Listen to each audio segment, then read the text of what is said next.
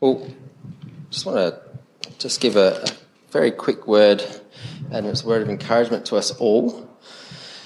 We've been going through the book of Acts as a church, and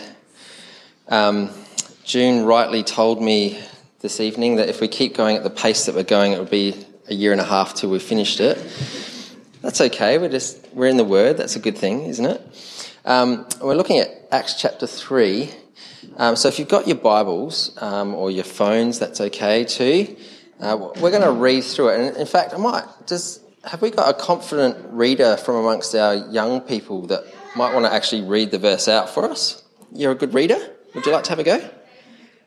Yeah.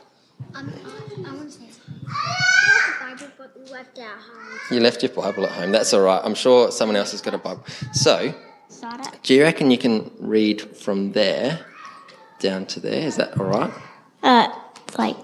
Yeah. I'll tell you when to stop. How's that sound? One day, Peter and John were going up to the temple at the time of prayer at 3 p.m.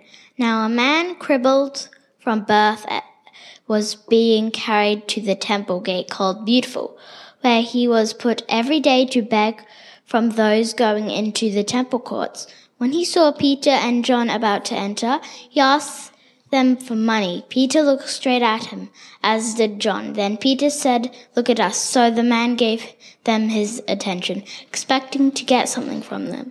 Then Peter said, "Silver or gold I do not have, but what I have I give you.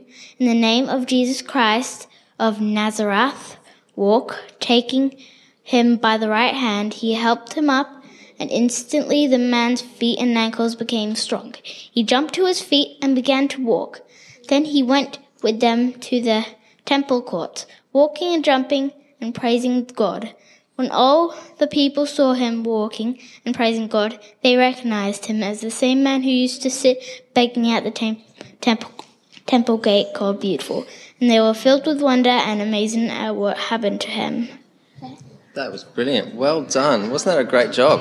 Thank you for reading for us. I just want to, for those of you who haven't been part of our Acts series, just a couple of things that really stand out in Luke's writing in Acts is that he's really interested in and focused on the gospel spreading throughout the world.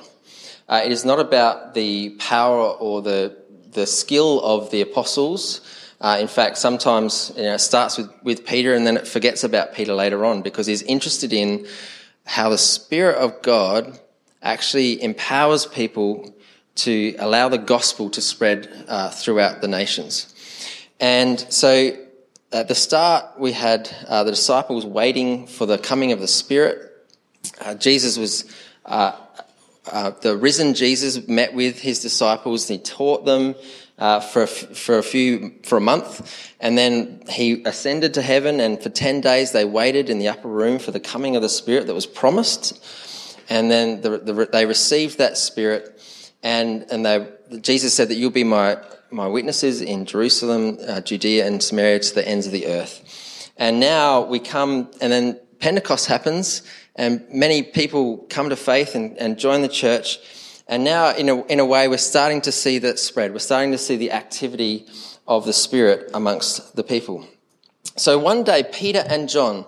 Now, I want to just stop there because I don't know if you've ever thought about this, but John was Jesus' favourite disciple. Yes, Jesus had favourites. He was the disciple that Jesus loved. Peter was the disciple that disowned Peter, Disowned Jesus. Sorry, Jesus, not Peter. And so you might think, well, out of the bunch of them, it might be that Peter and John, or maybe John particularly, didn't have a like for Peter. Have you ever thought about that? Yet what we see happening with the coming of the Spirit is there is unity in the church. There is a coming together of people and of like-mindedness and of that sort of thing. So we see Peter and John, they're buddies now, and they're walking together and they're going to the temple at the time of prayer. Now, the Jewish people prayed 3 times a day, morning, afternoon, about 3 o'clock, and at night time. So this is about 3 o'clock. Interestingly, though, before the prayers was the sacrifices. And Peter and John no longer feel like it's necessary to be part of the sacrifice system because they know that Jesus is the ultimate sacrifice for us and he overtook that old system. So they're going to the temple to pray. Now, isn't it amazing that the Holy Spirit has come on the disciples? They are starting to see amazing and wonderful things happen. But they don't just live by themselves. They don't just huddle together and stay in that upper room. They don't just sort of think, hey, let's just have a meal in our home and that be it. They actually go out and they live their lives by participating in all-day, everyday activities. And it's the same with us. We shouldn't just shut ourselves behind the doors and just have a private spiritual life, but that spiritual life overflows into the fact that they want to participate and be part of everyday life, so they're going and being part of that. And in the process of their everyday life comes an opportunity. In the everyday process of our lives comes our opportunities that just come before us. So here's this man. Now, Luke is a doctor. He's a physician. And we might just, if it was someone else writing this, they might just say, well, there was a lame man. But Luke gives us detail because he wants to, actually I'm going to talk about this in a minute, give us the detail that he was crippled from, what does it say? From birth. So this wasn't due to a fault of an oxen falling on his legs or a plough running over him or something like that. Right from the get-go, this was this guy's experience. This was his life. So he didn't know what it was like to walk. He didn't know anything different. It was not any fault of his own. But he found himself in this place where he was dependent upon other people to carry him to this gate, to be put there to beg for money as people were coming through. At the gate called Beautiful. Now, it wasn't actually the gate called Beautiful, but they called it a beautiful gate. And do you know why? Well, the historian Josephus tells us, so I read this week, that the gate was 75 feet tall. It was absolutely humongous, and it was adorned with silver and gold. Now, isn't that interesting that Peter says, silver and gold have I none, but such as I have I give you. And in a way here, they're painting a picture of even not only money don't I have, but even the old system, even the thing that you're here sitting under and that people are going in and out of in the temple courts, even that will not suffice. Even that will not bring you true healing and what you're actually after. So this gate that was beautiful, gold and silver, he was put there every day to beg in the temple courts. When he saw Peter and John about to enter, he asked them for money. Now, some translations it says alms, and I often as a kid I used to think, why is he asking for alms? He should be asking for legs. But alms is just another word for charity. So he's begging for money. Now, this is a really interesting verse. Peter looked straight at him, as did John. Now, I don't know about you, but I think the normal human reaction when you see someone in need, when you see perhaps someone who has a disability or someone who perhaps might ask you for charity, what's the natural reaction? It's sort of a bit of this, or or what's the time over here? I'm not gonna you avert your gaze, don't you? It's the natural sort of human thing to do, and yet here, Peter and John, and some translations say looked intently at him. So they're not doing the normal sort of look away thing. They're going, and it doesn't say how long they looked at him, but they looked intently at this man. I wonder if they're going, you do it. No, you do it. No, you do it. They're looking intently. And they give him the attention. And then not only that, Peter says, look at us. I wonder who has said that to this man before. Not many people, I don't think. So he's having dignity. He's like, eye contact. Look at me. Look at us. And so the man here is thinking, oh, this is my winning day. Obviously, they've taken notice of me. They want to give me money here. And so he's expecting them to give him something. And then Peter said, here's the silver and gold I do not have, but what I have I give you. Peter has nothing that he doesn't give him what he wants, but he gives him what he needs. And there's a difference there sometimes when we pray and we ask God for stuff. Sometimes we ask for things that we want, but ultimately God gives us what we need. And then he says, in the name of Peter, no. In the name of John, no. In the name of Mary, no. In the name of Jesus Christ. Why does Peter say that? Yeah? Because there's a lot of other Jesuses around. A lot of other small j Jesuses, isn't there? There's a lot of other options or so-called cures for things. But it's only Jesus who has authority and power to heal. It is only through his name that anyone can even be saved. And so he says, look, it's not about me.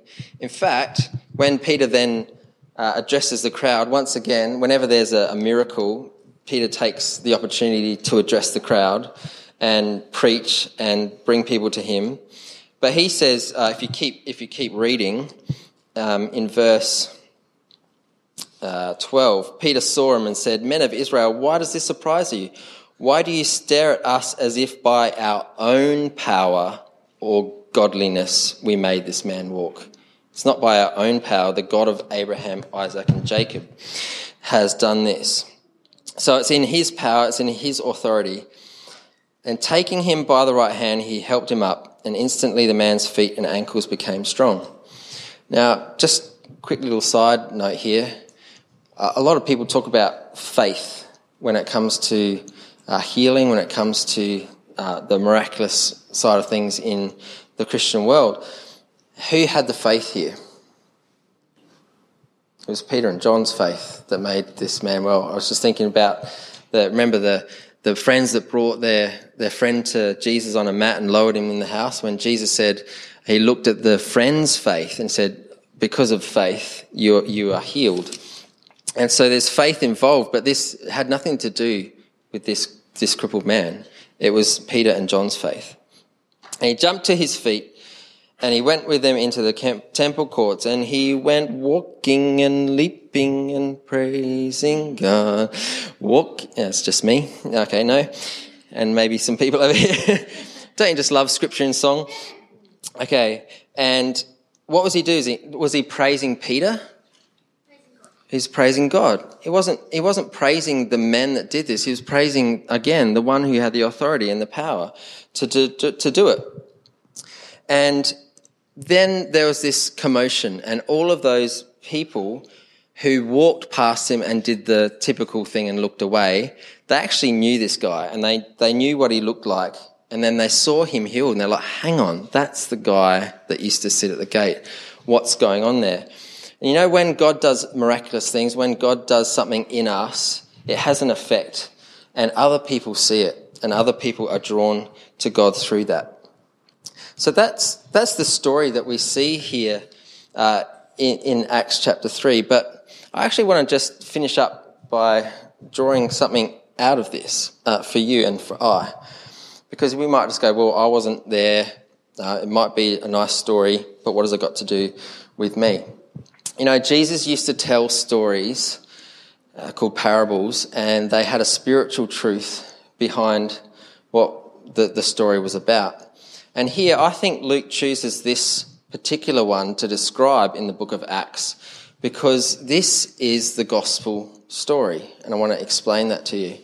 It says in Acts that the apostles did many miracles and many other things, but those things weren't recorded. Luke chooses to record this, and I think it's because of this. You see, you and I are just like that lame man. The Bible says that we are born into our condition. We are born into the sin problem that we have in our lives. So this man was crippled from birth. There was nothing that he could do about it. There was no fault of his own. That's just how it is. And it's the same with every single one of us. We have this sin problem, this condition, and there's nothing that we can do about it. This man had no power of his own. He had to rely on other people to bring him to beg. And he sometimes got something that helped him for a bit, but then he's still there. And then it helps him for a bit and he's still there. And nothing can actually get him out of this state that he is in. And it's the same with you and I. There's nothing in our own power or our own strength or even our friends' ability to speak into our lives or say, try this or try that medicine or do this self-help thing or whatever. It's only Jesus that's able to release us from that condition and from that situation that we find ourselves in. So we are that lame man who's there and has been like that since we were born. And we are powerless in our own ability to do anything about it. But the gospel says that Jesus has come into our world and he has not overlooked us. He has not walked by. He has not said, you're no good for saving. You're not good enough. Oh, I'm going to help these people over here, but you're too far gone. But he looks us in the eye. He gets our attention. And he reaches his hand to us and he picks us up out of where we find ourselves in, whether that be situations that have happened in our lives that aren't our fault, consequences that have happened as a result of circumstances in our lives. We find ourselves in that, and we might find we're trying to do this to get out of it. We're trying to do that to get out of it. But Jesus looks us in the eye. And he says, hey, get my attention. And he reaches down and he picks us up.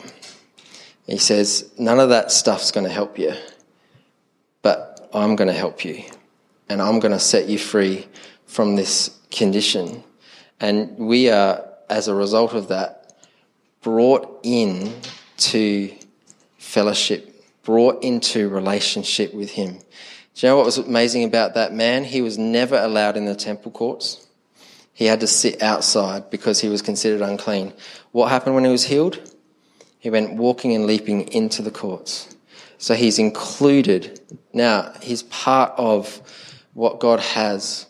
And that's the same for you and me. When we say yes to Christ, when we allow him to pick us up in his strength, not our own, we too can enter into relationship with him, into that fullness that he has for us. And so I don't know where some of you are at, you young people, you older people. There's circumstances in our lives, there are things that happen, and sometimes we find ourselves in those things and we're asking God, I want money to get me out of this thing, or I want a situation, I want a medicine or something that's going to fix this thing. You know what? Jesus comes to us and says, maybe you want those things, but I want to give you something more permanent. I want to give you eternal life. I want to give you salvation that is going to allow you to walk and leap and enter into all that I have for you. So that leads us into a time of communion tonight, and I want to do this a little bit differently because we just had a time of fellowship, a time of meal together. I want us to share our communion together by serving one another. So I'm just going to lead us in that time, and then I'm going to explain what we're going to do. But I just want to pray first. Lord, we thank you for your gospel. We thank you for the truth that we have no power in ourselves to save us, but Lord, you do. And you don't overlook us, but you get our attention and you pick us up and you accept us and you give us the free gift of salvation and eternal life. And you've brought us into your family, and we are included and can participate in all that you have for us. And this is not of any power or any boasting of ourselves. It's all because of you. And so, Lord, as we think of that, we remember the way in which you enabled that to happen by coming into this world, taking on our humanity, dying on a cross, taking upon our sin and taking our death upon yourself, in order that as you were raised to life, we too can now be raised to life with you. And Lord, we thank you for that. And Lord, we remember that on the night that you were betrayed, you shared with your disciples how you were going to die and what great sacrifice you were going to make. And that this was a one all-sufficient and perfect sacrifice. I don't need to keep coming back to that gate every day, every day, every day. But it's done once and for all. And we thank you for that in Jesus' name. Amen.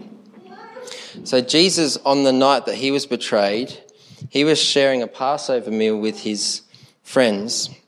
And he took bread. It was actually unleavened, so it wouldn't have looked like this. But I love the fact that we can do communion with real bread. Crackers are okay, but bread's better. And he took a loaf, he took the bread, and he was sharing this meal with his disciples, and he took it and he broke it. And he said to his disciples, "This is my body, which is given for you. Do this in remembrance of me." And what he was declaring was that his body on the cross was going to be broken and bruised and battered for us, for our forgiveness of our sins. And in the same way, after supper, he took the cup and he said, "This is the cup of the new covenant." So the old ways are gone. The old system has been overturned by this new life. That my blood that is going to be shed for you is a new covenant of hope, a new promise that we would have eternal life with him forever.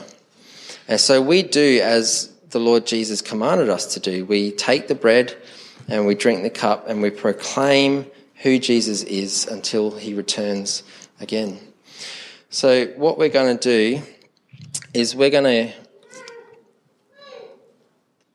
play have we got the song over the speakers? Yeah. I'm going to start over here. You're going to, actually might start in two spots. Take the bread, turn to someone else and offer them the bread and say, "This is Jesus' body, it's given for you." And then allow that person to serve you or go along the line or something like that. So we'll start over here. And then we might start here too. So I might serve you.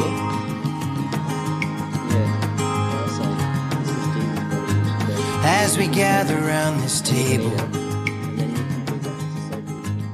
we remember and firstborn from the dead. So in everything he is the head and the fullness. Does anyone feel like that they would like to lead us in a prayer of thankfulness before we drink together? I prayed. Lord, that this place, this whole world will be safe. Thank you for that prayer. I actually want to take that prayer. I want to expand on it. Lord, we pray that in the same way that you healed this man, Lord, that you would heal the world and that you would make the world safe and you would make the world full of your grace and your truth.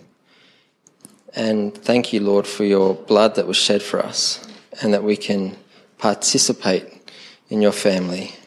Praise you in Jesus' name. Amen. Let's drink together. That's all right.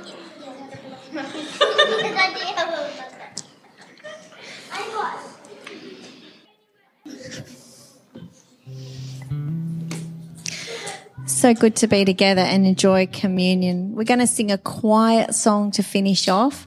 So if you're a snuggly type and you've got someone to snuggle with, you can snuggle together while we sing this song. It's a song that reminds us that we can always come to Jesus with every need that we have. And it also says, there's a line there that he showed us on that cross, that he will come to us. And that's what we've just celebrated in communion, that he has come to us on this earth and walked with us. And he comes to us by his Holy Spirit, so he's present with us now. So let's sing to Jesus. Jesus said that if I thirst, I should come to him. No, run to Jesus, Jesus strong and kind, Jesus strong and kind. Let me pray a blessing. The Lord bless you and keep you. The Lord make his face shine upon you and give you peace. Thank you, Lord, for this time. And we go in your grace and in strength of your Spirit. Amen. Thanks for coming, everyone. It's been a lovely night.